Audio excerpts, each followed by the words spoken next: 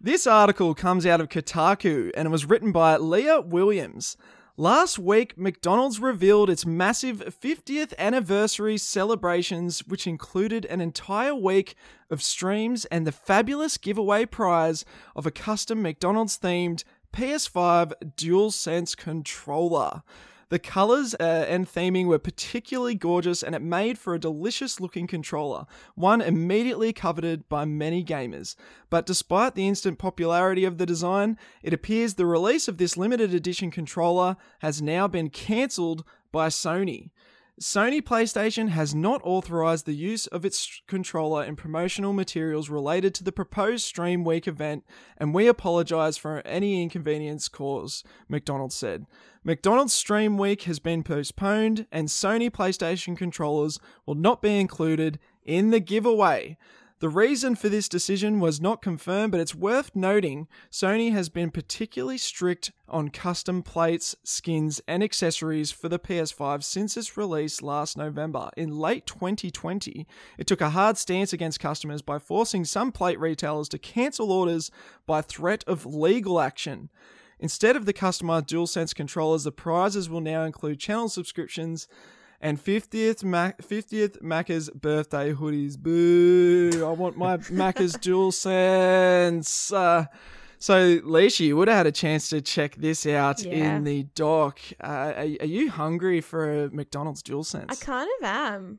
I don't know. There's something about it. It's just making me hungry. It does look pretty cool, but I can totally understand why that would have got scrapped. I was waiting for it to happen, to be honest. It just seems crazy to me. Like, McDonald's, this massive company, would they have not thought to have gone to Sony to check if it's okay to use this in promotional material? It just seems like a no-brainer. Absolutely. I don't know. Lockie, what do you think of the whole situation? I mean, I get the sentiment. If it were a KFC controller, I'd be like, oh, yeah, okay. Yeah, maybe I do want a KFC controller. But, like, yeah, look, I'm not a big Macca's guy, so I'm like, it kind of looks like Red Rooster to me, to be honest. If you look, if you squint at it, it looks more like Red Rooster than a Macca's controller. And for any of our listeners, from overseas, Red Rooster is like a really shitty KFC in Australia. Oh yeah, do they not have Red Rooster overseas? I didn't even. Well, I hope not.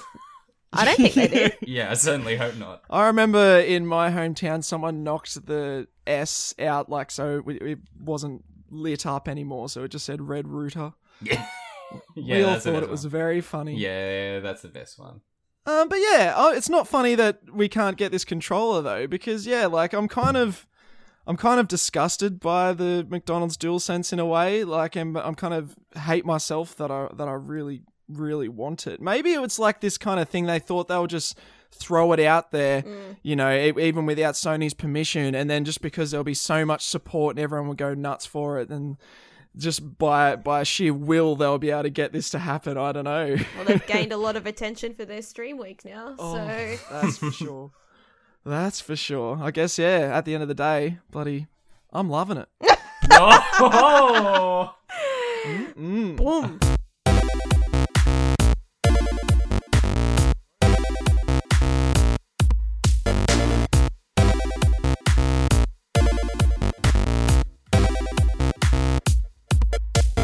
Hello and welcome to News to Reviews, your place to be for gaming news stories, and also your place to be for impressions on the latest games coming out each and every week. And I'm not lying when I say that. There's actually games that have been coming out at the moment, and I've played some. It's been bloody great. Oh, that's good. You've been playing new games. Been playing some new games for once. It feels like in such a long time. Hang on. Is it new or is it new with the asterisks? As in, like, it's a remake of an old game, but they're repackaging it. Actually new, Lockie. Wow. I guess. Holy shit! Because I have some new games, but they're all new with asterisks. Yeah. Oh, and speaking about new with an asterisk, I should mention this. The games that we're talking about, these impressions are kind of new with an asterisk because, as regular listeners of the show would know, we release our episodes every single week, but that didn't happen last week. I fucked up real bad. I did. I messed up real bad. I managed to erase the entire episode after I'd finished editing the entire thing. It was a wonderful episode with an awesome guest, Sam Inns from the Beta Network. Big sorry to him for wasting hours out of his time to record that episode for nothing. But hey, you know, lesson learned. All you can do is not beat yourself up about these things. Learn from it and make sure you back up everything, which I will be doing from now on, to make sure that doesn't happen again. And just for our listeners, and I'm not even being dishonest when I say this, it possibly was one of the best episodes we've recorded today. That's a great episode. So I was devastated when I saw that text the next day that he lost it, because I was like, fuck, that was a really good episode. Yep. You know what, guys? That's a big deal too. Lockie rarely thinks that. Very rarely. Yeah, he does not like the show. I know. I've got standards. Usually, this show does not pass them. Oh, speaking of having standards, we have set our bloody standards very high this week, because we have got the Crash Bandicoot Queen herself. Woo! Oh, that's a throwback to an episode of Button Mash Pod from last year. Shout out to Roger and Chris. We have the one and only Leishi. Hello. Thanks for having me. Welcome. Oh, thank you so much for joining us. It's How my are you pleasure. doing? How is your really world well. right now? Oh, my world is really, really good, but I am doing really well despite, being in another lockdown in Melbourne. Lockdown number 6. Yeah, but can't complain. I'm healthy, I'm happy, and I'm just very excited to be on the show. Oh, way to go. Yeah, thanks so much for joining us. Yeah, I was speaking to Roger a few weeks back, and I was like, you're in a lockdown at the moment. How are you handling it? And he's just like, I'm from Melbourne. It's just life for us at this point. Yeah. It's what we know. Yeah, absolutely. It sure is, unfortunately. Fingers crossed. It's not too much longer that we have to keep dealing with this bloody coronavirus and lockdown crap. Hopefully not. Hopefully not. Hopefully not. I just dream of the day that the borders internationally open back up again, and I can travel and see the world. God, I just hit the big 3-0 mark. Ooh, yesterday. Happy birthday for yesterday. Oh shit, Lockie! I Thank didn't you. even know Oh that. my Holy- goodness. I know, I'm you so suck. sorry. I know, you're deleting my podcasts and Oh not my- sending me happy birthdays and my feelings. Like, Zach, I know I give you crap, but Oh my god! I messaged you yesterday, being like, "Oh yeah, the show's at 9:30 tomorrow." I didn't Yeah. even wish you a oh my god, Lockie, happy birthday! No, that's all right. It's because Oh, it's because I know you. You're one of those weirdos that like doesn't like Facebook. So you're like one of those few people where I'm like, oh, he probably just didn't see it through the Facebook reminder. So completely understandable. Yeah, But like, I'm getting your messages and I'm like, oh god, Zachary needs to be an EA. He would make such a good EA because he's just micromanaging me for the weekend because he knows I won't remember any of this. Oh my god. Oh man, I want to forget that. That's just how I can't believe I missed your 30th. I'm so sorry, Lockie. I'm glad that we could show everyone, or our entire audience, my shame on the show. Oh god. No, this is actually me revealing my shame because now I'm an old. I can't hide it anymore. I was a millennial and now I'm an old. I'm a boomer. I boomed. And yeah, one of my big regrets is that like in between 25 to 30, I was working full time. I finally had money to actually see the world and do fun shit. And I was only able to do that once before all of the lockdown and pandemic stuff really started taking hold. So, I'm in 5 years from now, I'm probably going to be on a Kentucky tour again, just knowing that this was a bad idea. Oh, far out, man. Well, look, yeah, I'm not far behind you. I'm only a couple of months away before I hit the big 3-0, and I'll just have to hope that you don't remember my birthday so I can feel better about this moment right here. We're going to have to edit out all of this because we're going to lose our fan base if they know that we're above 30. No young people listen to this shit, are you serious? I know, you're right. You're right. They're all on TikTok. They're all on TikTok anyway. We're not TikTok people. Yeah, we don't talk about fucking Fortnite and bloody... We're not. Yeah, Well, yeah. It's yeah. Yeah, no, but you do talk about Minecraft, and that's the thing. Hey, yeah, true. I have been playing Minecraft. Minecraft's great, though. Minecraft's awesome. And you know what else is awesome? All the content that you put out there onto the interwebs, Leisha. You are everywhere. You are all over it. Can you please tell us? Can you please tell all the people where they can find it? Absolutely. Well, they can literally find it anywhere. Instagram and YouTube are my main platforms, but you can find me at Lieshy, LIESSSHY. Be sure to go and check it out, everyone. All this stuff will be in the description of the podcast episode down below for your ease of access. Oh, and for your ease of access to the gaming news, I'm going to tell you all what the gaming news is. Are you down? Hell yeah. Oh, yeah. Oh, yeah.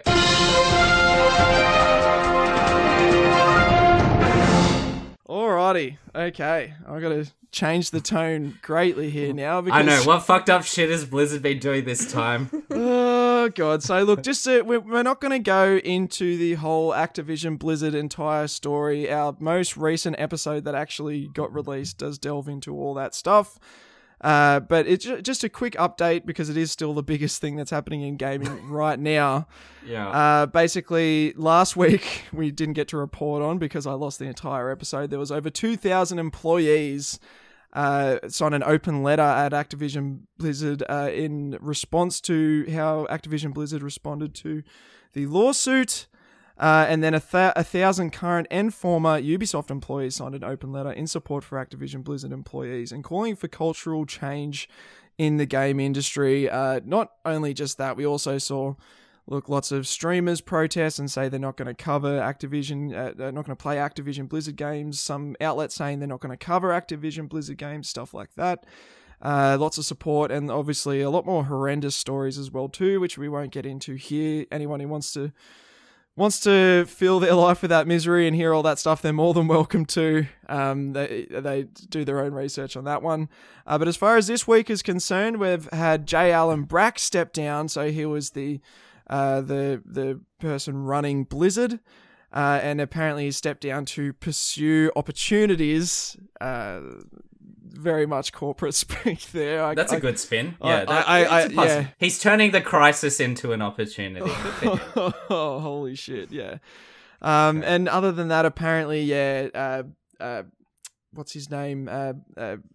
Good old Bobby Kotick or Activision Blizzard in general. They've decided to hire a law firm that basically they're known for busting unions. They've worked for Amazon to help bust their attempts to unionize there, as well as Uber as well too. So yeah, people are very happy with the way Activision Blizzard's responding to all this stuff. They're doing their typical sort of corporate, say things that sound nice and that they're striving for change and blah blah blah, but you just look at what their actual actions are, hiring law firms like this, and nothing's giving me a lot of hope right now. It's gotta suck working for Blizzard at the moment. I just gotta say, yeah. Just imagine being anyone who's not responsible for this crap that has to deal with it and has to try and provide a solution to it. God, it's gonna be hard. Yeah. So that's also the unsung heroes of people who, are just trying to make a buck in this world and are getting caught up in all of this too. Yep, it's super unfortunate. Leisha, I'm sure you've seen all the stuff going on in the news at the moment. Do you have any comment on this, or what can you say? Really? Well, that's the thing. It's so sad because I love Activision. I play so many Activision games, and it's so hard for me because I'm not going to support that behavior, but they're one of my favorite publishers. I'm exactly in the same boat as you. Yeah. I can't stand the company practices, but damn it, I love me some Diablo. Yeah. I can't, and I want that Diablo 4. I need it. And hearing all of this, I'm constantly posed with that ethical dilemma of, do I enable, this fuckwittery and, take that hit for the team and not support their platform by buying their products. Exactly. It's so conflicting, isn't it? Yeah, it's hard. And to be honest, I don't think I'm strong enough. I think I'm a weak, petty person, and I will. And if I'm pushed into it, I may end up just getting that game because I really need. Well, hopefully Diablo they in make my some life. changes before that happens, and it's Yeah. going to be really active and visible changes because they've pissed off a fuck ton of people.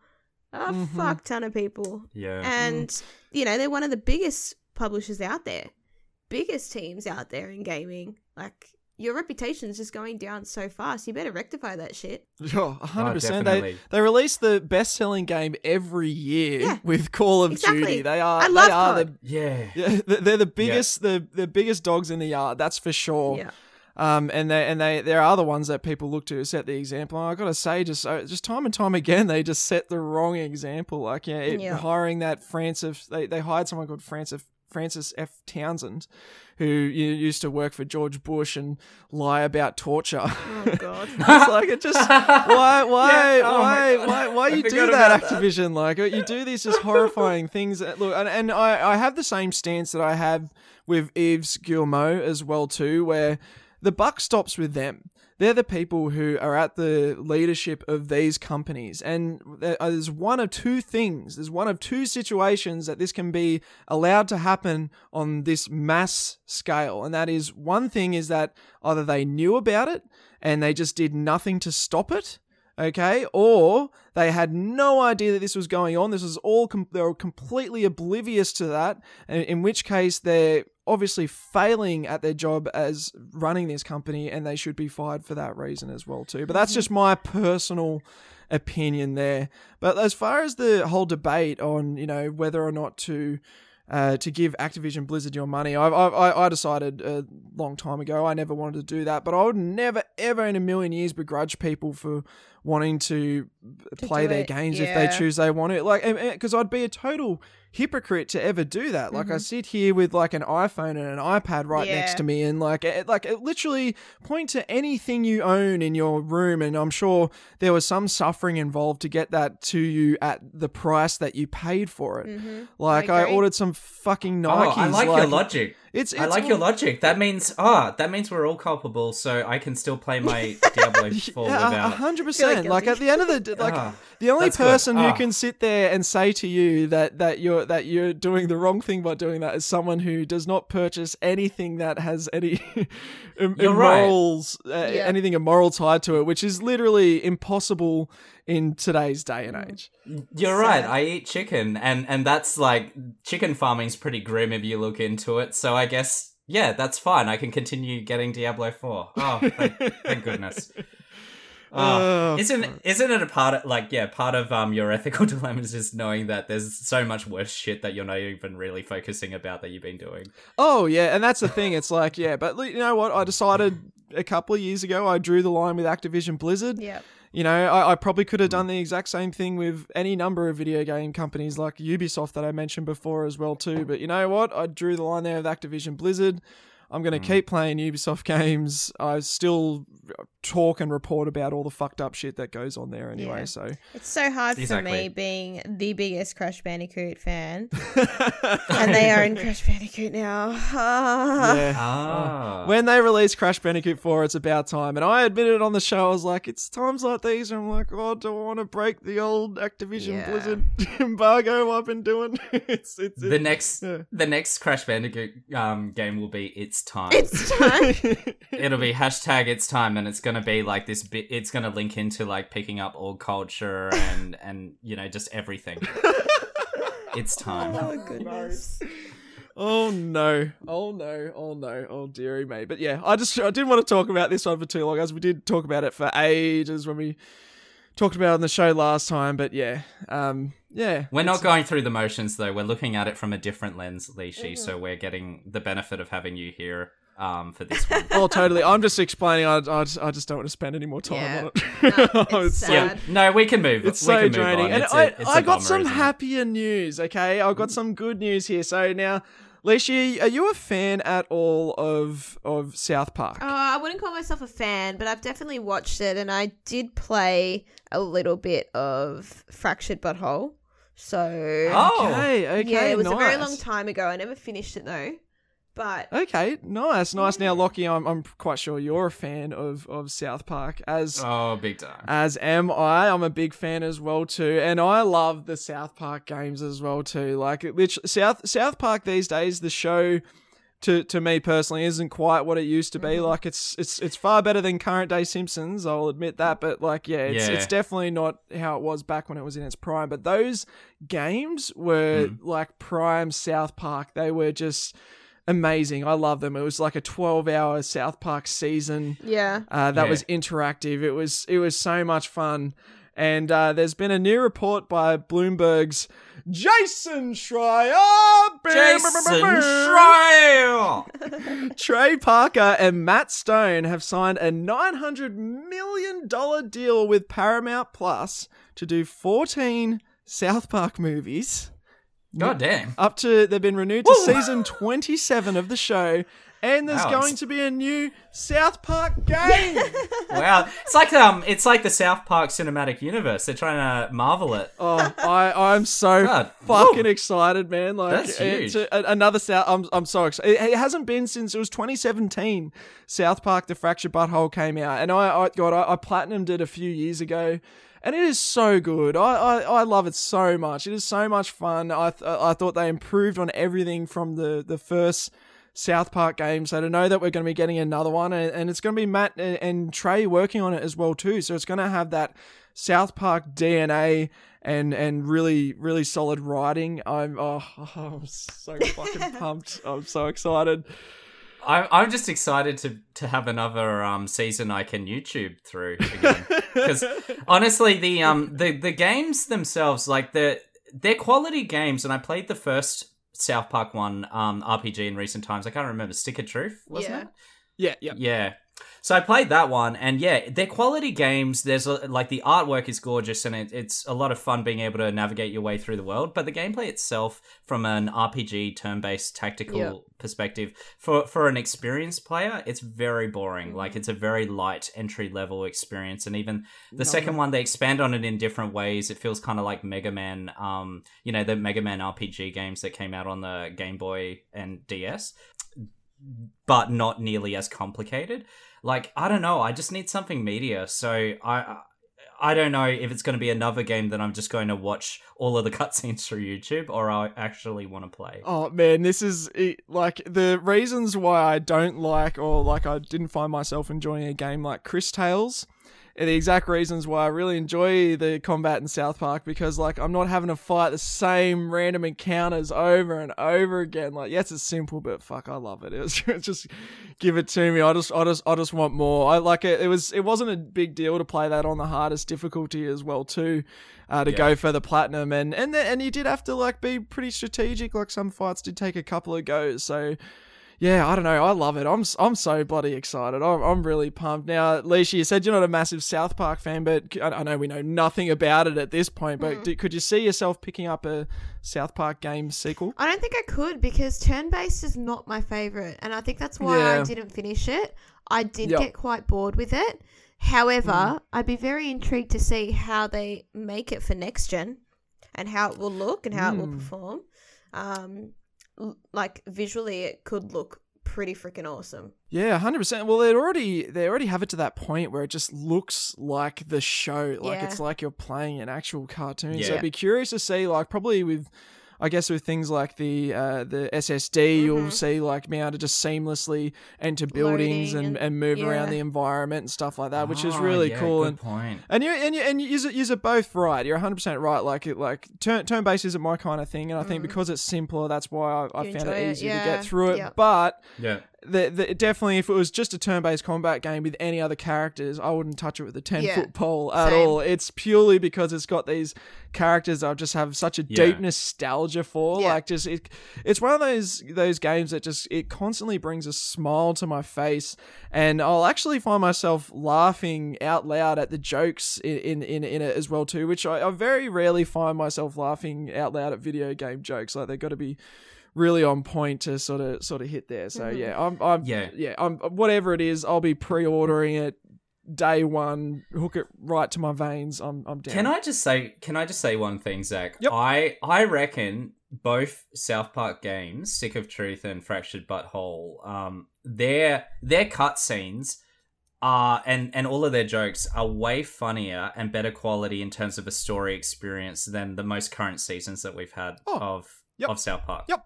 The best South Park content we've had in like the last 10 years has been the games, for sure. I like, and I just find that mind blowing because like, yeah, when you play these games, it is way more faithful to how the humor and the stories were told in the earlier seasons, and that's the more popular stuff. Yeah. Let's be honest. So, like, yeah, I just find that remarkable because they're trying to appeal to, I don't know who they're trying to fucking appeal to these days, but it's definitely not the older crowd, but the games, definitely people that grew up with South Park, these games are more for them than I think with the younger crowds that are, like, you know, watching the most current seasons and going, oh, yeah, this is somehow relatable. Hey, maybe I think the thing with video games is it's a very long process to make them, and the South Park episodes are famously made in a very short span of time. Like it's like in 3 days they completely write and animate an entire episode.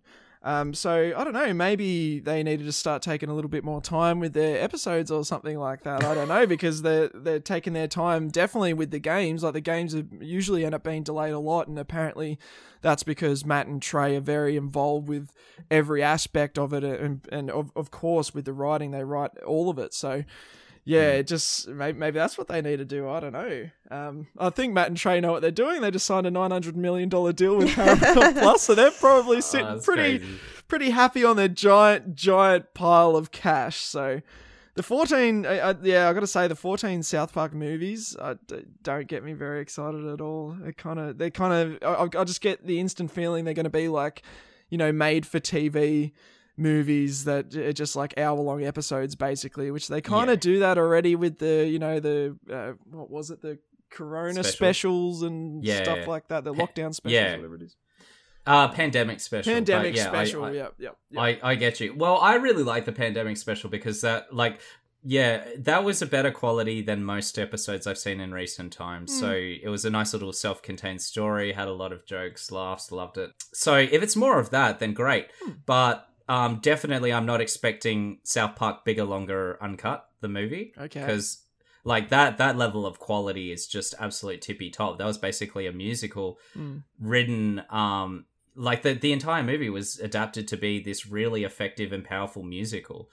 Like the songs in it are great. The storyline's really top notch. The jokes are so funny. Probably a bit dated by today's sort of standards in the, ethical scope. I'd say probably Saddam and Satan's homosexual relationship would be seen as problematic. Although as a personal gay person, I love it. I'm saying it's okay, but obviously I can't speak for other people. It's clearly a commentary on, like, you know, how hardcore religious people would use Satan or something like that, right? That's how I always viewed it. I don't know. I'm not looking at it that deep. I think they're just saying, wouldn't it be funny if Saddam and Satan were in a gay relationship? And I stand. I'm like, it is funny. That is very, very funny. I love it. You give it the rainbow tick of approval, Lockie? Well, you know, like I'm not looking at it from an ethical standpoint, but I'm going, yep, that shit's funny. Like, what can I say? I'm laughing my ass off. Oh, well, you know what's not funny? How much I love Horizon Zero Dawn. I love that game so bloody much. Leishi, are you a fan of Horizon Zero Dawn? I am, but my secret is that I haven't finished it yet. So, yeah, every day I wake up and I say to myself, this is what I'm loading next onto my PlayStation because I need to finish it. But it is so freaking beautiful. Oh. I just got distracted with Zelda because they came out at the same time. So... yes, true. I did not own a Switch at that point. I still don't own a Switch, if I'm being honest here. And but Zach's going to own the best Switch, the hottest Switch on the line. Hey, it'll be the one with the slightly bigger screen. The best Switch available when it comes out, that's for sure. What is it? It's like 1.1 inches bigger in screen, and that's it. 0.8 inches. Oh god, they couldn't even get to 1 inch. It's so pathetic. 0.8 inches is all that matters, Lockie, okay? Well, look, Leishi, you're going to have more time to finish Horizon Zero Dawn now, because Horizon Forbidden West has been delayed until 2022. Now, this has not been confirmed by Sony yet. It is not official, but this has been confirmed by both Jeff Grubb and also Jason Schreier. Two Jason Schreiers in one episode. We gotta leave Jason alone. Can you believe? So it's getting much too Jason. much. But yeah, Jason, you're pumping too much out into the world, mate. Slow down. Give some of the other journos a chance to catch up, eh? Now, normally I'd be like, take this with a grain of salt. This is just a rumor, blah, blah, blah, blah, blah. But basically, Jeff Grubb and Jason Schreier accurately predicted, confirmed basically that Dead Space was going to be getting a remake. And then lo and behold, at the live event, they talked about the Dead Space remake. So I'm pretty sure the next, probably in the next couple of months or so, I'd say, we'll expect to be getting a delay. It doesn't surprise me. Yeah, no shock here at all. No, it really doesn't surprise me. I think that's why I'm not mad about it. Yeah, and I'm right there with you. I think a lot of gamers are just like, oh yeah, duh. We watched the. Did you watch the state of play that was in June or something like that? The Horizon event, it looks so good and so pretty, but then at the very end there, you think, oh, it's coming out holiday time. Surely we're going to get a date, but just nothing. Yeah, exactly. And at that point, it's like, well, yeah, I definitely have no expectations to see it any soon. Yeah, no, fair enough. I guess it generally delays for me. I don't really bother me anyway, because it's just a delay. They got to do what they got to do to get the game out. If they're going to be making sure people aren't working crazy amount of hours and stuff like that, then who cares? Lockie, I don't think you're going to care about this one. You'll be able to play it though. You still have my PS4, and this is coming out on PS4, so this is one you could potentially actually play. Yeah. Yeah, I guess. I'm going to take that PS4 back. You have not played it. It is just a fucking paperweight at this point. It's just collecting dust, mate. I'm sorry. I'm playing my Switch. As much as I hate Nintendo's, shit that they pumped out recently, I am a Nintendo fanboy, that's for damn sure. When, I just want to be able to lie down on a couch and play something. Yeah. Yeah. I'm too tired to even lift my goddamn lazy head at the end of the day. I feel that. To stare at, to look at a TV. Oh, yeah, that's life right now, isn't it? Lockdown just got us like that. Oh, jeez. Far out. Fair enough, man. I miss having a Switch I can regularly play as well too. But yeah. Well, you get one soon, won't you? Yeah. October, I'll get my OLED Switch. Yeah. God, that's October. Damn, that's taken longer. Yeah, and something that's 2 months from now. 2 months from now, that's right. So, but something that's going to be coming out before that is Kena Bridge of Spirits, which is something that Sony's been showing off a lot in their events, and I think looks absolutely gorgeous. Looks really cool. Yes. This is my most anticipated game so far for the rest of the year. Oh, yeah. Nice. So, talk about not caring about delays. This one I freaking care about. I'm so upset. I was hoping to have it in the next couple weeks, but that's a no bueno. Yeah. Hey, it's at least it's only a month away, so it's not like a massive delay. It's not like, it's going to come out in 2022 sometime at the very least. But yeah, no, I'm right there with you. I was like, there's not a lot coming out in August, and that was one of the ones I was looking forward to. But now, as per you, just if they're delaying it, they must have a good reason for doing it, and if they're looking after all their peeps. And they're only an indie studio as well too. Yeah, there's not a lot of them there. Yeah. So yeah, by all means, if they can make it's a nice looking game for an indie studio. Yeah. A really nice looking game. I don't know how they pulled that off. It's going to be an interesting experiment because, it's based on the demo. Okay, demo looks exactly. Yeah. Who knows how this game's going to turn out, because this studio has strictly done animation before, and 3D animations like advertisements and things like that, or 3D shorts. So this is the first time they've worked on an actual video game before, but from the videos and stuff I've seen them do, they're very talented animators, and you can see it all come across just in the trailers and stuff they've put out for Kena so far. So yeah, if all that comes together, they potentially have a really, really cool game on their hands. Can I just finish off saying that I hope the game is a Yas Queener. And I'm going to recycle the joke we didn't get to use last week and say, like you, Leishi, I am Keen for Keener. Keen for Keener. Oh, yeah. Oh, yeah. Oh, hey, you know what you get to be here for, Leishy? We haven't done this in quite a while. It's a return of our world-famous segment, Somebody's Leaking.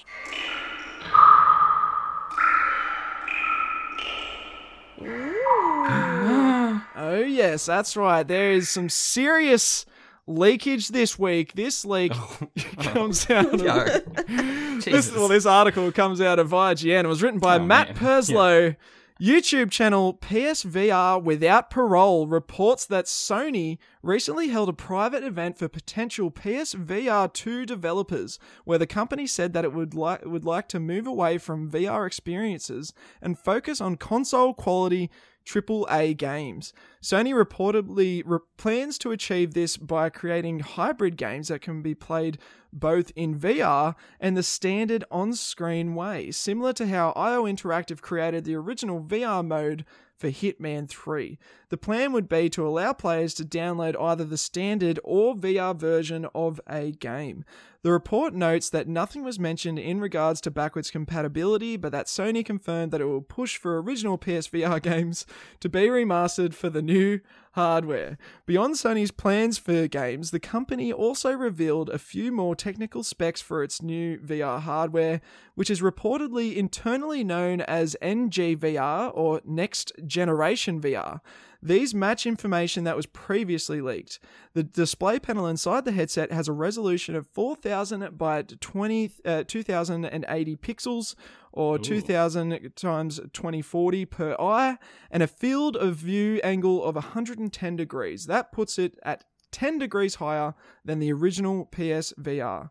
The system also is apparently capable of flexible scaling resolution and will concentrate resources on the player's area of focus to help reduce strain on the PS5's available power.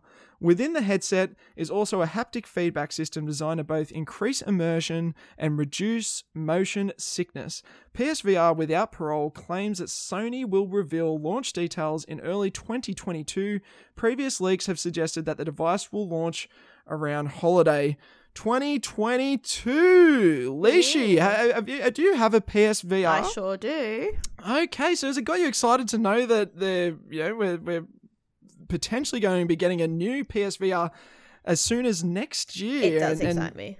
Oh, yeah. Yeah, it does. I got the PSVR quite late in its lifespan. But when I did get it, oh, God, I used it every day. I love it. There are obviously some, issues with it and whatnot, but overall the experience for me is so much fun. The games I've played have been incredible, and to have a new one that's going to work so well with next gen PS5, it makes me tingle. Oh, bloody oath. I think the first VR headset I tried was a PSVR as well too. Yeah. And I think for the price of what it is, like for an entry level VR set, it was a great experience. Yeah, absolutely. It's so cool. Because I've also got a Vive Cosmos as well. So, but I tend to lean towards my PSVR just because it's easier to set up, and I find it easier to use. Okay. Yeah. Bloody hell. Definitely ease of use is just, I don't know. And that's my experience with the Switch handheld is just I'm finding myself more and more willing to take a hit in graphical capability and visual fidelity, loading times even, just so I can do something with, minimal effort. Yeah. Setup's pain in the ass. Yeah, hey, I'm a console gamer for life. It's all about being easy to use, getting your console, the games from that generation, you'll put them in there and they'll work. You're not going to have to fuck around in your settings and mess around with everything. Yeah. Oh, geez. So, yeah, trying the PSVR, I enjoyed it, but, there's definitely a few issues here and there. Some of the tracking isn't the greatest. The amount of wires you have sticking out of you, it feels like you're bloody been plugged into the Matrix or something like that. It is intense. I'm looking forward to seeing the improvements and stuff that they have coming out, like the better visual fidelity, because you do get a bit of the sort of screen door effect, I think, with the PSVR. You can sort of see them pixels, so hopefully that will clean that up a bit. as far as the increased pixels and stuff. One of the things that stood out to me though was how Sony didn't mention anything about backwards compatibility, and they're talking about remasters, and that never sounds good to me. It sounds like they're doing the Nintendo thing of like, no, all the PSVR stuff now that's stuck on that one PSVR headset, and if you want to play them, you got to pay. If you want to play them on the new PSVR headset, you're going to have to buy them again, the remastered version as well. Yeah, never a fan of that sort of cash grab kind of a thing. Like, if you can play PS4 games on a PS5, you should be able to play PSVR games on a PSVR too. Yeah, it correct. Seems a bit weird to me, but yeah, improvements always good. Absolutely. So you think you'll be pre-ordering one of these as soon as they become available, Leishi? 100%, I will for sure. Because now I'll be able to actually have it at launch. So it's something that I have been very excited for ever since I heard about them doing another one. This could potentially be my first VR headset. Like, I think the ship's already sailed for PSVR now. I'm not going to worry about forking out the money to buy one now. But, I've already paid $750 for this really expensive, really powerful console. Mm-hmm. And, I get the odd game every now and again that can really sort of push it to its limits and get my money's worth out of it. But this would definitely push it to its limits. That's for sure. So this could potentially be my first VR headset. So I'm very much excited as well too. Those new controllers look pretty crazy. They look kind of like the those swords that have the bits that go all over it that wrap around your hand. Yeah. And all that. like rapiers. Yeah. with the pommel. It's not a pommel. What is it called? It's like a guard or something. Yeah. It's super weird, but they look trippy. But I'm down to give it a crack. That's for sure. But some PSVR details out there for the fellow Sony ponies, the PlayStation ponies, and the Sony simps out there like me. And me. Yeah. Alrighty, so that'll do us for all of our news stories this week. It is time for the games that were released in the last week. And as a great professional show host, I've not got them ready beforehand, of course. That's all right. We already missed the boat on professionalism. Yeah, we really did, didn't we? We're great at first impressions over here at News to Reviews. What day is it this week? I guess I can go through some of the games that were released in the last 2 weeks because we didn't have an episode in the last week. So, didn't have an episode last week. So, be prepared for a lot of games to be released coming at you. Oh my God, there was a lot of stuff. Holy shit. A deluge. Winds and Leaves, VR simulation came to PS4. Tribes of Midgard came to PS5, PS4, and PC. Samurai Warrior 5 came to PS4, Xbox One, PC, and Nintendo Switch. Neo, The World Ends With You came to PS4 and Nintendo Switch. Microsoft Flight Simulator came to Xbox Series X. The Great Ace Attorney Chronicles came to PS4, Nintendo Switch, and PC. Might be more on that later in impressions, maybe. Alchemic Cutie came to Xbox Series X and Xbox One. What the fuck that is. Unbound Worlds Apart comes to PC and Nintendo Switch. Nier Reincarnation comes to iOS. So there's a Nier phone game, apparently. I'm very curious about that. I enjoyed Nier Automata. I don't know how any of that would translate over to an iOS game. The Forgotten City comes to all platforms except for Google Stadia. Final Fantasy III Pixel Remaster. There's all 3 Final Fantasy Pixel games have been remastered for you. So enjoy any of those on PC or iOS right now. Chernobyl Light come to PS4, Xbox One, and PC. The Ascent came to Xbox Series X, Xbox One, and PC. The Falconeer came to PS5 and PS4 and Nintendo Switch. Lemnis Gate came to PS5, Xbox Series X, Xbox One, PS4, and PC. And finally, Hunters Arena Legends came to PS5 and PS4. I know there was a lot of games listed off there. Were there any of those at all that stood out to either of you? I mean, I saw Unbound Worlds Apart recently, and I was like, oh, that looks like a cool little platformer, like Ori and the Blind Forest kind of thing. Ooh, but okay. Nothing else really. Oh, and it's on Nintendo Switch as well too. Yeah, I saw it on Steam the other day. Yeah, no. Ori and the Blind Forest is such a perfect Switch game, and I think they're both on Switch now. Both the Ori. Yeah, they are. I've got both on Switch. This looks very similar to that. Okay. How about you, Lockie? Anything stand out to you at all? Oh man, God, the last couple of weeks was like a really pleasant surprise in the Switch store, because I occasionally pop into the Switch store to see, okay, what's come out, what's looking good. Normally it's just like shit. It like, you know what I mean? Like those shitty cash grabs, just an anime picture on the front and a little bit of dialogue in there, and you've got yourself a $70 game for the kids to buy. And this one was also anime inspired, but it wasn't shit. It's so fucking good. And I'll be talking about it later. It's the Great Ace Attorney Chronicles, or Great Ace Chronicles, which is in line with the Great Ace, with the Ace Attorney adventures that were available on the 3DS and the DS and back in the day. And this is a game that was only released in Japan. Two games were only released in Japan in 2017 and 19, I believe. And they were very, very successful localized, but they weren't ever distributed internationally. So they've had a nice big remaster, and they've been redistributed and moved onto the Switch. So I'll be talking about that a bit later on. Oh, nice. There you go. Nice little teaser for everyone before we get into impressions. And I look forward to listening to all your impressions on it, pretending I never heard it before. Yeah, I know. And definitely the lack of enthusiasm is coming across in me, because I've already spoken about this probably in a much more eloquent way. But I want to do this game justice, because it's really fucking good. Oh, wait until we get it's really fucking good. Wait until we get into Chris. Yum. Oh, jeez. Alrighty, guys. Well, yeah. How about we take a quick break, and then we'll jump back on in with the games that we've been playing.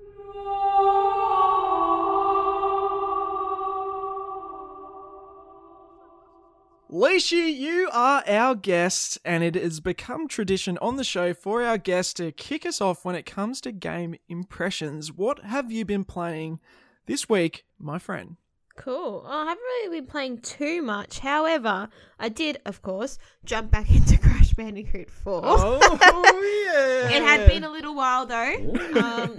But I went from start to finish again, and keep falling in love with it and also hating it at the same time. It's just so hard. It really is. But the last week there's been a little bit of Call of Duty thrown into there. But I really haven't been playing too much, just because I've been a bit busy recording videos. No, totally fair. I'm down to talk about some Crash Bandicoot. I guess despite the stuff that we talked about earlier in the episode, Activision Blizzard is terrible, but hey, they made a good game with Crash Bandicoot 4. It's about time, that's for sure. And yeah, damn, you're living up to the name Crash Bandicoot Queen, that's for sure. Oh, I'm getting a tattoo next month of Aku Aku, so yeah. Oh, nice. That is awesome. That is sick. Yeah, I'm very excited. Crash is my life, so to be able to, be an adult and play through a brand new Crash Bandicoot game is just, it's like a dream. It doesn't feel real. But yeah, I resort back to it here and there, just trying to go for completion, but it's very hard to do that. You're going for that platinum. Oh, look, I am a platinum hunter, and when it comes to these sorts of games. Kindred spirit for Zach. You don't understand how happy that makes me, because I talk about my platinum hunting on this show, and Lockie looks at me like with so much concern on his face, like, Zach, you've got a problem. I'm worried about you. You need to get help. If you are so invested in a game, the best thing you can do is trophy hunt. Seriously. Yeah. Thank you very much, Leishi. Finally someone on here who gets my love for platinum trophies. Oh my goodness, I love them, but it's very hard to do in Crash 4. Yeah, because you need to get all the gems, which there's not just a crystal and a couple gems these days. It's 6 gems. Then you've got to do the perfect run, which is get all the gems without dying, essentially, or dying less than 3 times, because one of the gems is 3 deaths or less. It's just mental. And the time trials. I can't do the time trial on the first fucking level. The first level is the easiest level in the whole game. And I cannot get the time trial I need. Oh. It is hard. And I hate Toys for Bob for making it that way. But I love them for making the game. Oh my god, I saw that came up on the Switch recently, so Yeah. I was thinking about picking it up. Yeah. It looks really It good. plays not too bad on the Switch. So definitely worth it. Definitely worth it. I'm too lazy to get it for the PS4, Oh, so I'm yeah. gonna take the graphical hit. Well, it still looks pretty good, though, in my opinion, Yeah. in handheld. I think you'll like it. Oh, awesome! Yeah. So you've been playing it on the Switch version? I've played both, because I've got Yeah. both. So sometimes I'll just play in bed on the Switch, and then I'll play on the TV if I want to actually, like, play properly. But, yeah, it's not bad. Like, obviously, everything's a little bit more condensed down on the Switch, but it still looks really nice and plays quite well. Awesome. It's All right. it's a good game, I think, with its challenge to some aspects. Like, if you want to just play through the actual game, you'll have some points where you'll die a few times and whatnot, and just get going strictly just going from A to B and finishing the game. Yeah. But then Yeah. if you want to do what Leishy's doing and try and do everything, that's when the real challenge Oh really my god, kicks that's when in. the like- rage happens. Oh, Leishy, Yeah. like, as I'm a platinum hunter, I think I Yeah. got my 42nd platinum last Oh night, wow, right? I don't have anywhere near that much, but that's well, amazing. But I saw the Crash So Bandicoot. you see my concern for Zach? Yeah. It's now starting to make sense. I saw the Crash Bandicoot 4 trophy list, and I saw that and said, you would have to be a crazy person to attempt Yeah. that one, because, my Yeah. God, that Oh, is I'm a crazy person. difficult platinum. That is up there with It's some of the fucked. hardest platinums. I'd be very curious to see what the percentage of people who actually have that one. I'd have to say it'd be Yeah. 1% or less. It'd be very surely. minimal. Very Yeah. minimal. Yeah. I don't think many people would have got it. I can't even do it on CTR. Like, trying to play that game in the hard mode from start to finish is so fucking hard. Yeah. So I gave up on that one. But I have all the other plats for everything else. Oh, nice. Far out. So, what trophies are giving you a hard time now? Just the time trials, is it? Or Time trials and that perfect relic. Trying to do that on every level. The levels are hard. Like, if you guys Yeah. haven't played it, especially towards the end, the levels are freaking impossible nearly. So it's gonna take probably a few years. But this is me judging myself with 20 years of experience of Crash Bandicoot, so I know those games start to finish. And this is a brand new game. So I can't judge myself, too So much. can I ask you, because I played 1, 2, and 3 Yeah. on the original consoles, and I'd say 1 is the hardest. Like, One is the hardest, so absolutely. fucking hard. Yeah. How does this stack in difficulty against 1? Look, you can double jump and you can do a lot of the other moves that you can't do in one. So that is easier, but the level design's complicated because the levels are huge. And then you've got to incorporate the new masks as well, the quantum masks, that with all these special moves that you can do, it's a lot. It is a lot. So there's a lot of coordination stuff absolutely. that you got to pull off. Yeah. Okay, I gotta pick this up. They I do gotta that. They pick do this that up. thing where you gotta use your brain in weird ways. Like, so you'll have to, like, there's some spots where it will change, like, the gravity that you're on. So you'll be running on the ceiling and then dropping down in between, and then sometimes you'll need to fluctuate between those two to float in the middle for a little bit. Like, wait till you do the last level. Oh my god. As cool as it looks, I find it so painful doing when, like, I'm playing something with reverse controls. So, like, if something's inverted or upside down, Well, you're and you gonna have to do hate this game then, because because there are inverted levels. Every level has an inverted level, and whether that means some of it's mirrored, some of it's just different colors, different graphics, whatever. But the whole level is doubled, so there's twice as much to do in this game. I find that always stuffs with me. That's like the hardest mechanic for me to do mentally. well, I'd say at the end hard. of the day, like, if you're just trying to get from start to finish and not worry about all the collectibles and doing absolutely everything, you'll have some levels where they will challenge you for sure, but you'll be able to get through it all. I know, but I want to get good. If you want to, you're gonna hate it then for sure. Those worlds are gonna kill you. It's fair crazy. When Hunter played it, he was at my place at the time when he was playing it, and he started off deciding he wanted to get every single box to get the gems for the levels from the first level onwards. I think it was by the second or third level that he gave up doing that because it was taking him hours to get through the levels. So yeah, put it that way. Like there's as much challenge as you want with it. And they do some things to make it easier. Like you can choose if you want to have it on the mode where you have like a limited amount of lives, like what it had in the original games, or you can do like the checkpoint reload thing and stuff like that. Yeah, you can play traditional or the new way, modern as they call it. They put that little ring there below Crash if you want it to sort of help guide where he's going to land. Correct. So you do get like an ease of movement and control.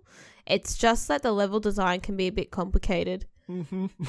And you're going to miss so many boxes. The camera angle can change, so you can slightly move it to look, up or down a bit more. Make sure you do that. Yep. How you feeling on it, Lockie? Are you sold? Oh yeah, I'm sold. I'll pick it up. Nice. And while I'm at it, I'll probably pick up the HD remasters as well because I think I picked it up for Steam and I loved the HD remasters, but I only got around to one because one was so fucking hard, and eventually I threw up my hands and said, "Yeah, this is too hard for me." But I might give it a go again now that it's on console and it's just easier, more comfortable to play because like good platformers are just so relaxing to play on a handheld. Yep. I still think Crash is made for handheld, to be honest with you. Like, I enjoy it in handheld, even though it wasn't. But on the Switch, it plays so well.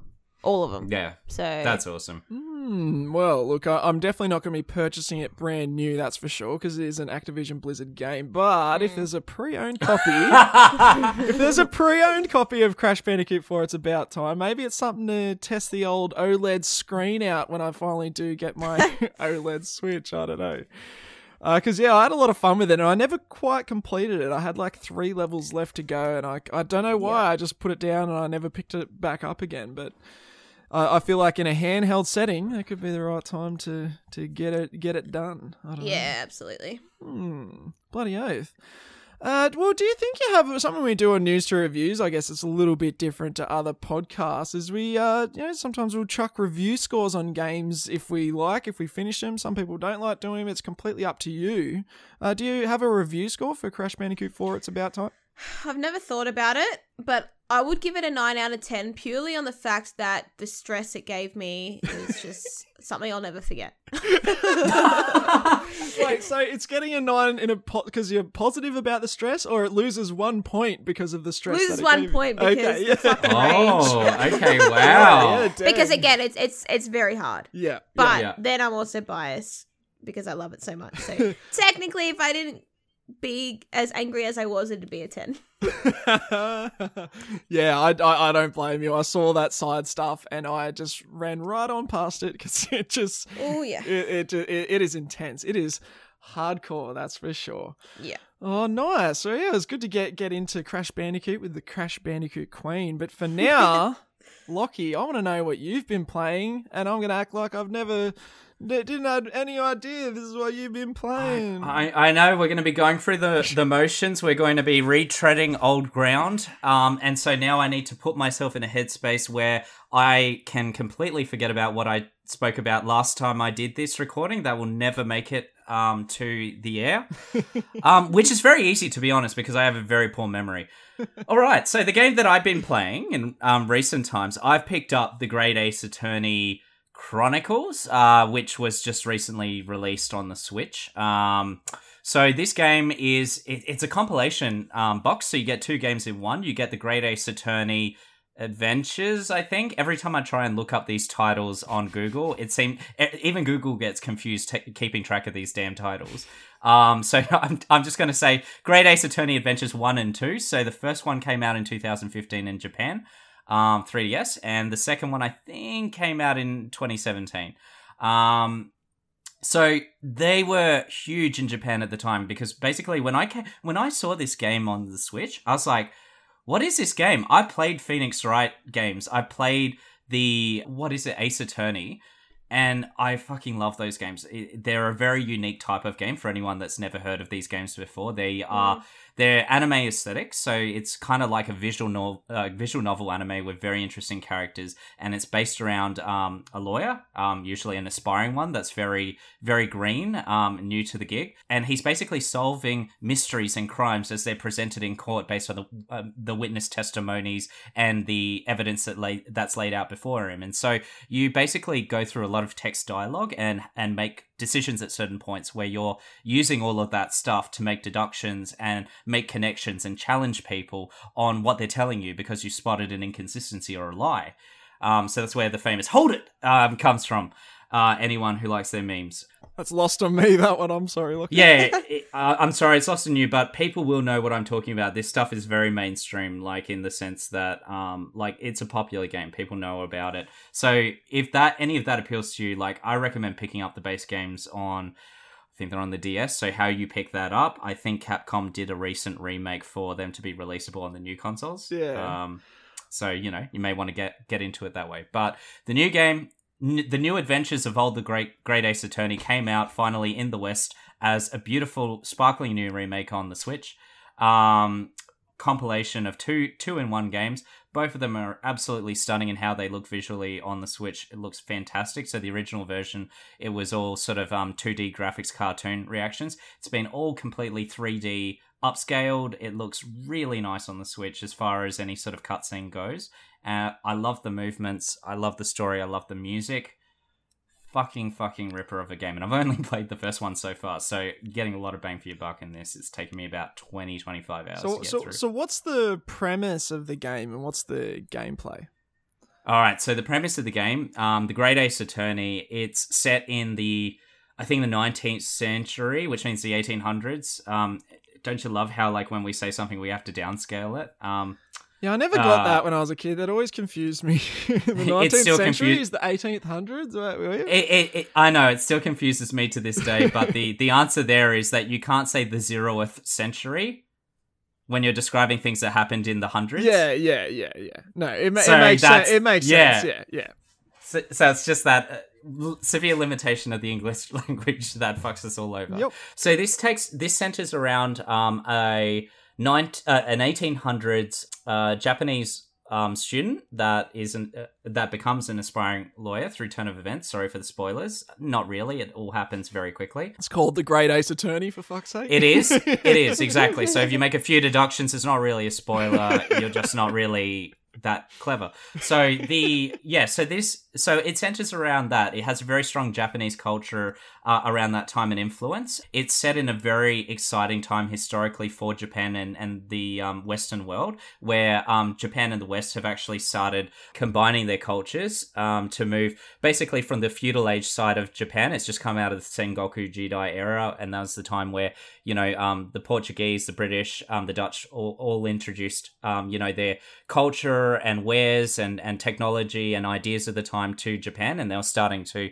basically reassess and reevaluate their traditional culture and how to sort of combine it and leverage off it, and basically come into the new age, basically, when the world, through some very sad colonialization that we don't want to speak lightly of, but it was a big time of change and upheaval for all cultures at that. Far out, bloody history lessons with Lockie. I know. That's the difficult thing. This is the amazing thing about this game. It really delves into the history of this time period. It's an exciting time period, with all of the problematic and complexities aside, it is an exciting time period of change. And it doesn't shy away from the more negative aspects of it. It does there is a lot of racism and racial tensions between the two countries, because your lawyer quickly, through turn of events, goes out of Japan and he goes to Great Britain to basically look at their legal system, because it's a new legal system in Japan and they want to learn from Britain's, because that's seen as like the most state-of-the-art version. So they want to learn from it and see how they can adapt it to the Japanese feudal model. And so you're looking at this with the bright white eyes of a new and learning student that wants to absorb what he can, and so he's very critical and he's learning about what's working and what's not, and he goes in and he comes across real problems in the Western legal system at that time. and he challenges them, and it's so fascinating in this story that unfolds.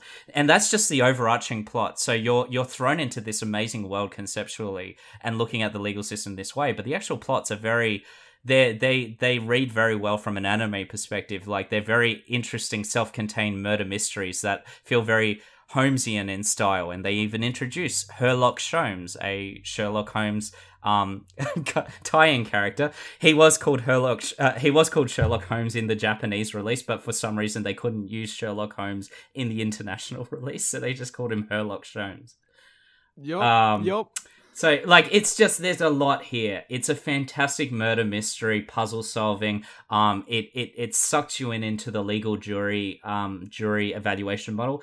If you are a fan of the Phoenix Wright series, you will see this series as a complete build on and better version, improving in every single way on that one. They've made the systems more complex. You can interview and cross-examine multiple witnesses at once. You can cross-examine juries, and each of the juries interact with each other and have different views on seeing things. So it has really exciting ways that they keep things very engaging and fresh throughout the court trials when you get to them. Okay, is the gameplay mainly just... Is it like a point-and-click adventure, or is it mainly just dialogue choices? So there are point-and-click adventure components. It is mostly dialogue.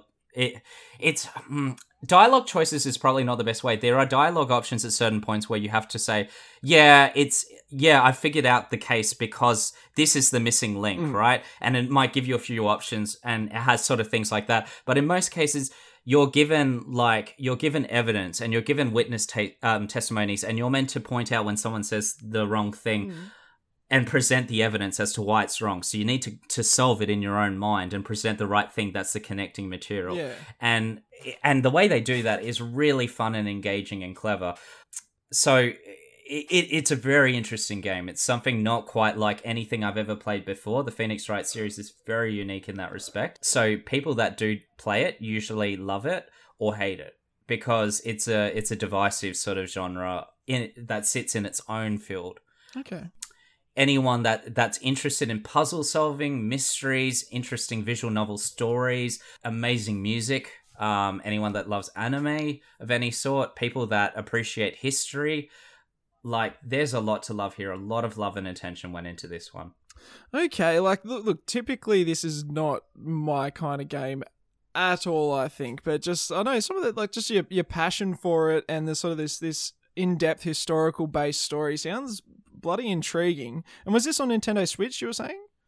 Correct. So this came out on the Nintendo Switch recently. I think it's also been released on all the other big platforms. So I think PlayStation and I don't know about Xbox. Yeah, Xbox is funny with anime games. Sometimes they'll JRPGs it is, isn't it? And then sometimes they just won't. Yeah, it is. So I can never speak for Xbox, but yeah. That's got me curious. Like, yeah, something maybe to pick up. I'm constantly right now trying to think of things I can play on my OLED Switch, because there's no real big Switch games coming out until, I guess, the Pokemon games, which is coming out like a month after the Switch comes out or something like that. So yeah, I'm constantly trying to find something. This actually sounds kind of intriguing. Maybe it's one of those ones that I give a try and just see if I like it, because I love a good narrative. Like, of all my favorite video games, the narrative's one of the strongest points of those games. So if it's got a good enough narrative to hook me in there, maybe I should give it a crack. Yeah, no, it's a very interesting one. So I gave it all the positives. Now, a couple of things to be aware of, and that makes this title particularly interesting, is because it's very faithful to the history and the culture of the time and the attitudes people had towards each other. Like, there is a fair amount of problematic statements and straight up racism that goes on in this game. The game doesn't shy away from that side of history. So your main character will experience like a lot of racism from British people to his culture, and in reverse, a little bit of reverse on that side as well, because basically you have two very different cultures, and at a time where people from every part of the world thought that, like, had a very sort of like, we're the most superior type, and everyone else that doesn't see our way of thinking is not up to speed, sort of thing. And I think it's really interesting, because you do get a couple of statements there where you're like, whoa, okay, yeah, I wouldn't see that normally, float around in modern games. But for a historical piece, I think they handle it well in certain spaces, and in certain others it comes across it's a little bit too, cartoony. But like, if you're used to anime, you'll be very familiar with that, and it won't even like it'll be nothing to you. You'll be like, yeah, that's anime. Sometimes they cross that line, and like, it's all tongue in cheek, and it's not intended to be like a big thing, but it depends on how you look at it, and I'm probably not the best person to speak on it. Yeah. But what I will say is it does do a really good job at not shying away from the realities of that time. People were racist towards each other back then. Extremely racist. And so I guess I from a video gamer standpoint, and from like somebody that finds history interesting, the negative and the good, it feels more genuine. It feels more like a real world that you're experiencing in a story and unfolding that actually deals with some of those problems. And when sometimes the characters they get racial shit thrown at them, and they can clap back, or they can have an opinion on it, or commentary that may impact in a meaningful and significant way into the plot later. And one of the big ones being is that through this aspiring Japanese lawyer's learnings of the British legal culture, he actually innovates it in and of itself in certain ways because of his beliefs and his principles around looking at things to find honor in the truth, not necessarily purely an adversarial system. So prosecutor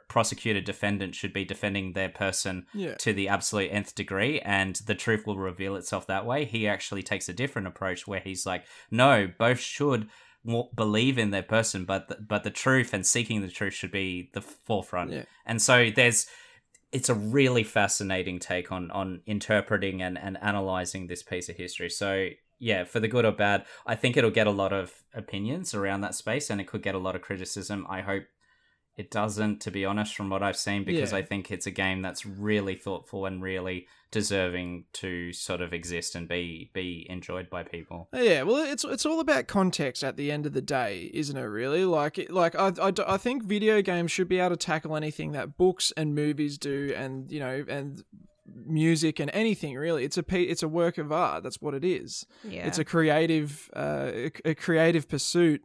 And I know we're kind of rehashing what we spoke about last week once again. But yeah, like context is key. Like it'd almost be doing a disservice to peoples of those minority backgrounds if you just did something based in those times and act like racism just didn't exist back then. It's kind of whitewashing history almost in a way. So long as they have something to say about it, you know what I mean? And you mentioned he claps back with dialogue to, against racism and stuff like that. So long as they give some kind of context to it, and they it's not done distastefully, then I think it's fine. Video games should be able to handle anything that they handle it in a movie. So, but yeah, I can see why maybe to some people out there it might be a little bit more of a sensitive, or it might be a bit of a negative point to them. But at the end of the day, like, Red Dead Redemption 2, like, people use the N-word and stuff in that, and like there's lots of themes of racism, but it's used most of the time to show that a character's not a good person, and show the faults of a character, and themes of unity between all people are definitely push forward in Red Dead 2. Your camp is full of all people from all kinds of different walks of life, and they all treat each other with respect. It's like the outside world that you see sort of giving these people a hard time. So yeah, context is king in all this stuff, that's for sure. Dang, wow, there's a lot of stuff there, but yeah, it's interesting. You've actually your passion for it's definitely actually got me curious and thinking about possibly maybe picking this one up, even though it's definitely not the kind of game that I would look at getting. Lishi, has Lockie got you interested in the Great Ace Attorney Chronicles at all? I'm just not an anime person, so that's the biggest thing holding me back. Yeah, I can't do it. I can't do it. But I have seen the games before, and I like the whole concept. But it's just the fact it's anime. Yeah. And that's the thing, and that's the only thing that would rule it out for people. If anime is not your thing, this game is not for you. Yeah. It is very anime. Mm-hmm. And it also, and the way it tells its story is it does make light. It does use a very traditional anime Japanese comedy style in a lot of its things, and that doesn't great with lots of people. Correct. So like I totally get it. And that's the thing. If it's not your type of if that's not your platform and your medium, then no worries. It probably isn't the best game for you. And I hope they make games like it that can be, that aren't completely in that, but follow this style that can be a little bit more digestible. But definitely if anyone out there listening is into anime stuff, this is creme de la creme.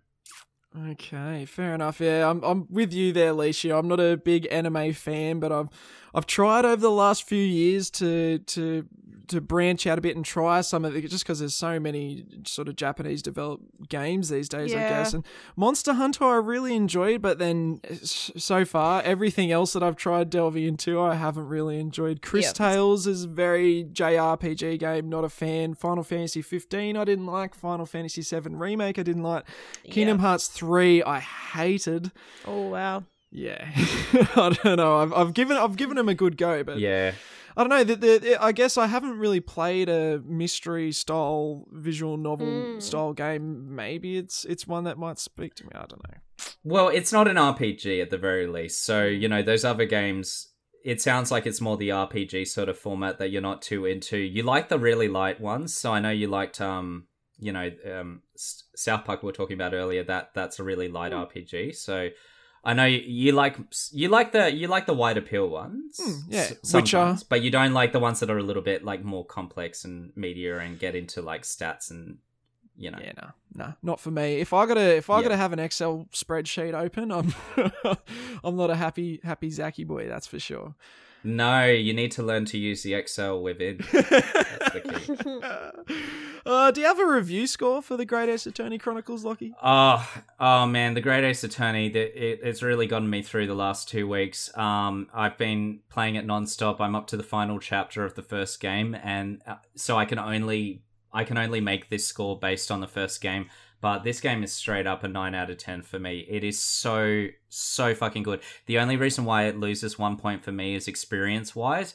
I find that it retreads a lot in the dialogue, so it repeats itself a lot. And there's a reason why it does that, is because it's assuming it doesn't make any assumptions about the gamer that's playing the game, so it's trying to make sure that anyone from any sort of age group and attention to detail is playing this and can pick it up and can keep going and not get completely confused.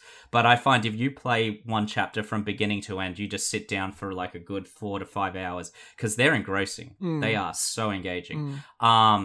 You do find, for fuck's sake, can you just get along? I know I've solved it. I want to get to the point where I can make the objection thing. Like, you don't need to repeat it to me anymore. I'm good. I got it. Yeah. But it's just a minor quibble about preference, and it just pulls me out slightly. But other than that, the game is so fucking good, and that score may go up to a 10 when I play the second game, because I've heard so far that the second game in that compilation is even better than the first. So I'm excited. Oh, I'm down to hear your impressions on it in the future, Lockie. Bloody keen. That sounds awesome.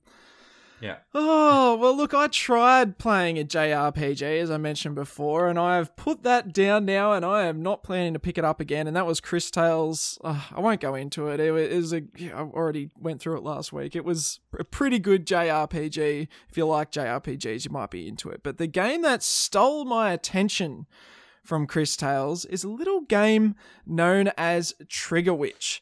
Now, Trigger Witch is a twin-stick shooter made by Aussie and Kiwi developers, or I think Kiwi developers, but like with Aussie talent helping. Known as the developers known as Rainbite. And Trigger Witch, like Chris Tales and like Great Ace Attorney Chronicles, is definitely not my typical sort of game that I would play. The last twin-stick shooter I played was Dead Nation, which was, I think it was given out as a free PlayStation game when the PlayStation Network went down back in like 2013 or something, all those years ago, when there was that massive Sony hack. So that's how long it's been since I've given a twin-stick shooter crack. So for people out there who don't know what twin stick shooters are, basically it's like a top-down base game. You aim with one direction and you control the movement of your character with the other direction, and you shoot at the enemies. And that's twin stick shooters right there in a nutshell. And Yeah, as I said, not normally my type of game, but I started playing it thinking, oh, I'll put in a couple of hours to give it a crack. I need a bit of a break from Chris Tales. And then my first play session, I ended up playing for over 4 hours straight. Oh, wow. Yeah, I really, really enjoyed it. I don't know what it was exactly entirely. Like, basically, it's this sort of pixel style game. It looks almost sort of like maybe Game Boy Color graphics or Game Boy Advance graphics, something like that. It gives off vibes, as Sam Inns mentioned when he had a look at it last week. It gives off vibes of Stardew Valley. Not quite the same, but like it definitely gives you a little bit, evokes a little bit of that feeling. I don't think they quite have as much detail as what there is in Stardew Valley. But yeah, basically, the main thing that you want to be nailed, I guess, in a twin stick shooter is the shooting. That's what you're doing most of the time. And it feels good to play this game and to use the weapons and to experiment with all the different stuff and to upgrade your stuff and discover the new weapons. It's great. It's really, really cool. And it feels great to play. Kind of, I don't know, kind of evoked feelings of almost like I've been playing lots of games with dashes, like Ratchet and Clank, Returnal, games with really cool dash mechanics, and this has a really cool dash mechanic that you find yourself having to use to get yourself out of sticky situations or to gain that sort of distance between you and your enemies and to get the kill. But the thing that really, I guess, surprised me the most that ended up sort of pulling me into the game was the world in Trigger Witch. So basically, the setup is there's basically this fantasy realm with this mysterious portal that's sitting there, and one day these guns come out of these portals years and years and years and years ago, and these witches discover them and find out how good they are for like killing and how powerful they are. And rather than using magic anymore, the witches move into ballisticism, which is basically this kind of like weird worship over guns. So their whole culture is all built around guns. Like to start off, you're joining a group called the Clip, just like a clip in your arsenal or whatever. And basically they sort of protect the realm from monsters and stuff like that. And that's sort of how the game sets off. But there's this mysterious man in black who ends up coming through the portal and says he wants to seize the witch's power. And basically you have to try and figure out who this guy is and stop him. But yeah, I just all the characters just had a lot of character to them. I want to shout out to Australia's John O'Peck. He's does the Putting In Work podcast as well as also Comedy Rewind, which I'm a massive fan of. Comedy Rewind is awesome, a part of the 8-Bit network. We're friends of ours over there. He did the writing on this game and the sound design, and that's it's all been fantastic. Like the writing, I've been loving. Like every single character has actual character to them. They're not just someone you're going up to press X and get your bit of dialogue. Everything's going to be delivered with a certain tone to it that gives each character their own sort of distinct feeling. They'll have their own arcs. They'll have their own sort of things that they're dealing with in their little world. And yeah, it just goes to really flesh out what could have been a really simple twin stick shooter. I guess like if you could sort of compare it to like sort of old school Zelda in a way, because you're doing some sort of light puzzles as well too, not just twin stick shooting. There's a lot of like you have to go collect this thing to get through this barrier, but like to get this thing you find you got to go help these miners to do this to be able to go get that thing. It's like, it's a sort of that convoluted sort of Zelda style thing of where you're just sort of gathering things, but the story sort of pops up along the way.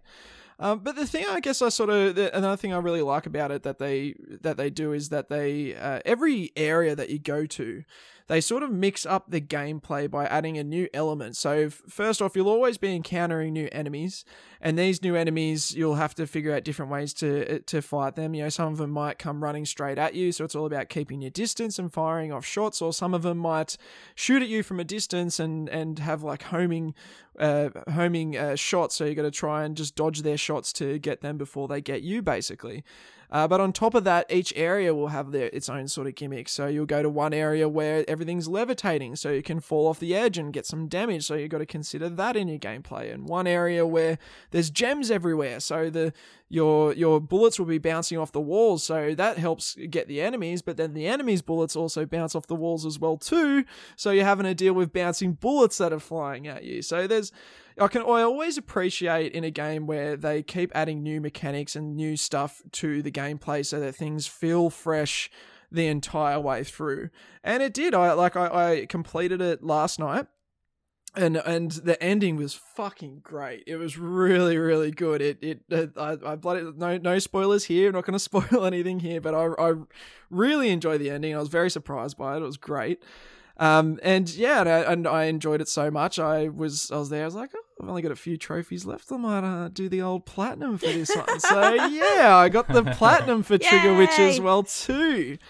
But well done. All in all, I think it was about I think just to get the main sort of story done, it took me between about 8 and 9 hours. Maybe people who are a bit more experienced with this style of game might get it done a little bit quicker than me.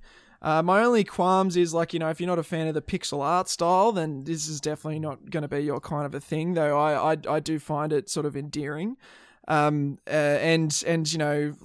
twin stick shooting is what it is. If it's not your kind of thing, you may get a little bit bored of it. But they added enough new stuff in there to keep me going through.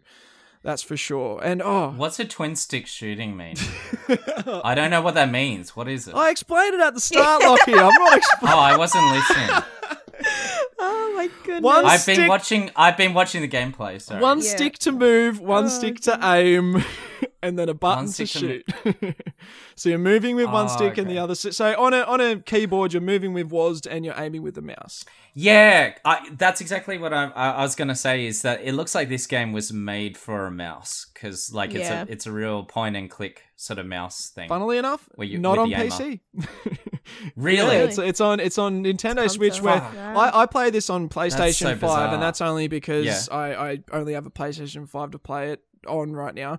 If I had the Switch, this is a perfect Switch game. It would run great because it's not graphically intensive or anything like that. All the dialogue isn't like spoken; it's all like written with text. So yeah, perfect sort of Switch game. But yeah, no, it was a lot of fun. I'd be amiss not to mention the music. The music was a standout for me for sure. Basically, the way it would sort of sound like, it would kind of evoke a bit of like that old school, maybe sort of Zelda Game Boy style That's music. what I thought. I just looked it up then. Even the graphic as well. It really looks like that. Yeah, big time. But like the music is sort of, it's like they've tracked down the real instruments, so it's like it sounds more full. That's cool. Yet it still definitely evokes that style. And then when an enemy appears and guns start going off and you start shooting, then it seamlessly blends the music into like this either a more like techno style or a more like usually a bit more like sort of 80s rock synth sort of style. Pipes it up. Yeah, really, really cool, but it's completely seamless as you go in and out of the casual exploring to the nuttiness of all the gunfire and whatnot. So yeah, that's cool. You know what it looks like to me? Have either of you played Earthbound or Mother 3? No. Oh, okay. So this is an old series on the Super Nintendo. Yeah. Mother 3 came out on Game Boy Advance. Yeah. If you look that up, the art style is very much for the world is very much in line with that. I reckon that's the inspiration for their sort of worlds and how it presents. Oh yeah, okay. Yeah, I can see that now. Yeah, big time.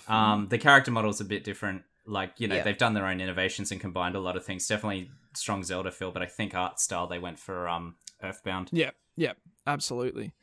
So yeah, like as I said, Trigger Witch, not normally my kind of thing, but I was pleasantly surprised by it and I had a lot of fun. And if I had to give it a review score, I would give it what do I want to give it?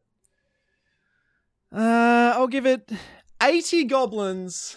Ooh. Oh, that's so weird. I had in my mind 8,000. out of 95 witches. So Yeah. Oh, that's another thing. There's this whole weird, there's this divide between goblins and witches, and it's almost like this weird racial thing. There's so much interesting stuff in this universe. It's really fucking cool. I really liked it. Lishi, have I got you interested at all in Trigger Witch, or is this normally your style of game at all? It's not at all, but I like the look of it because I've played games like that. You know, it's given me really Link's Awakening feel plus Stardew, like you said before, but I don't like that control system. Oh, okay, yeah, no, that's totally fair. It definitely looks like it was meant to be made for mouse, so I don't know why it's not on PC. Hey, I'm sure it will at some point. It seems like a no-brainer to me for sure.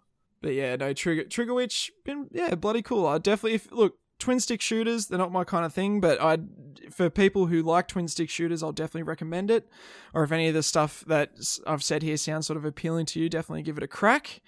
But yeah, it's not going to change your life or anything like that. It's not a revolutionary game. It's not like a Hades level indie, that's for sure.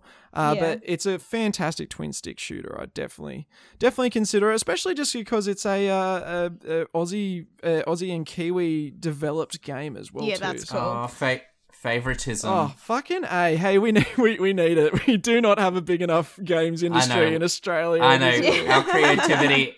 We need to prop up our creativity industries wherever we can. Australia is hanging on by a thread. Yeah, take my review with a grain of salt then, I guess. I've got the Aussie bias, that's for sure.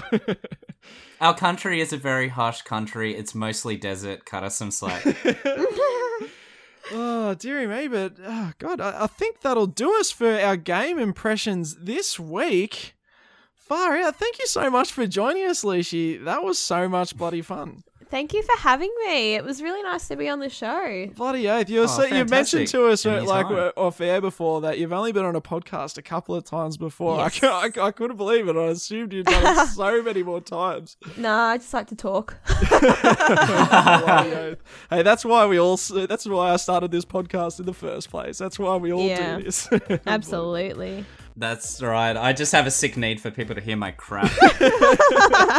It's all about venting, you know. It's like this is our therapy every week, I think. Oh, jeez. Lishi, remind us where we can find all your wonderful content once again. Yes, you can find me on all of the socials, YouTube, Instagram, Twitter. What else am I on? Trying to do more TikTok, on Facebook as well. LIESSHY. Oh yes, all that stuff will be in the description down below. If you want to check out anything News to Reviews does, you can also hit us up on all these socials, Facebook, Twitter and Instagram. Twitter's probably the best place to keep track of everything we are doing. Our Twitter handle is @News2Reviews, and that's with a number 2 instead of the word 2. But you can also, if you don't want to follow us on the socials or anything like that, you just want to tell us what you thought of anything that we do, you can send your feedback to newsreviewspodcast@gmail.com as well. Oh yeah, Lockie, do you have any final words of wisdom for our listeners? No, nothing to report here, Zachary. Bye-zy daisies.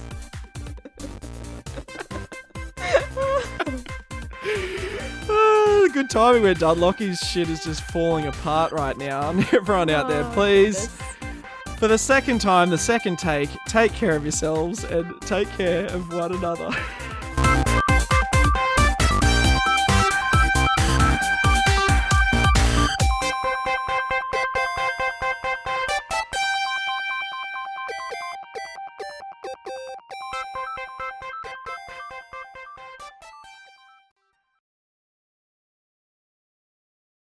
Oh, rough. That sucks. Anyway.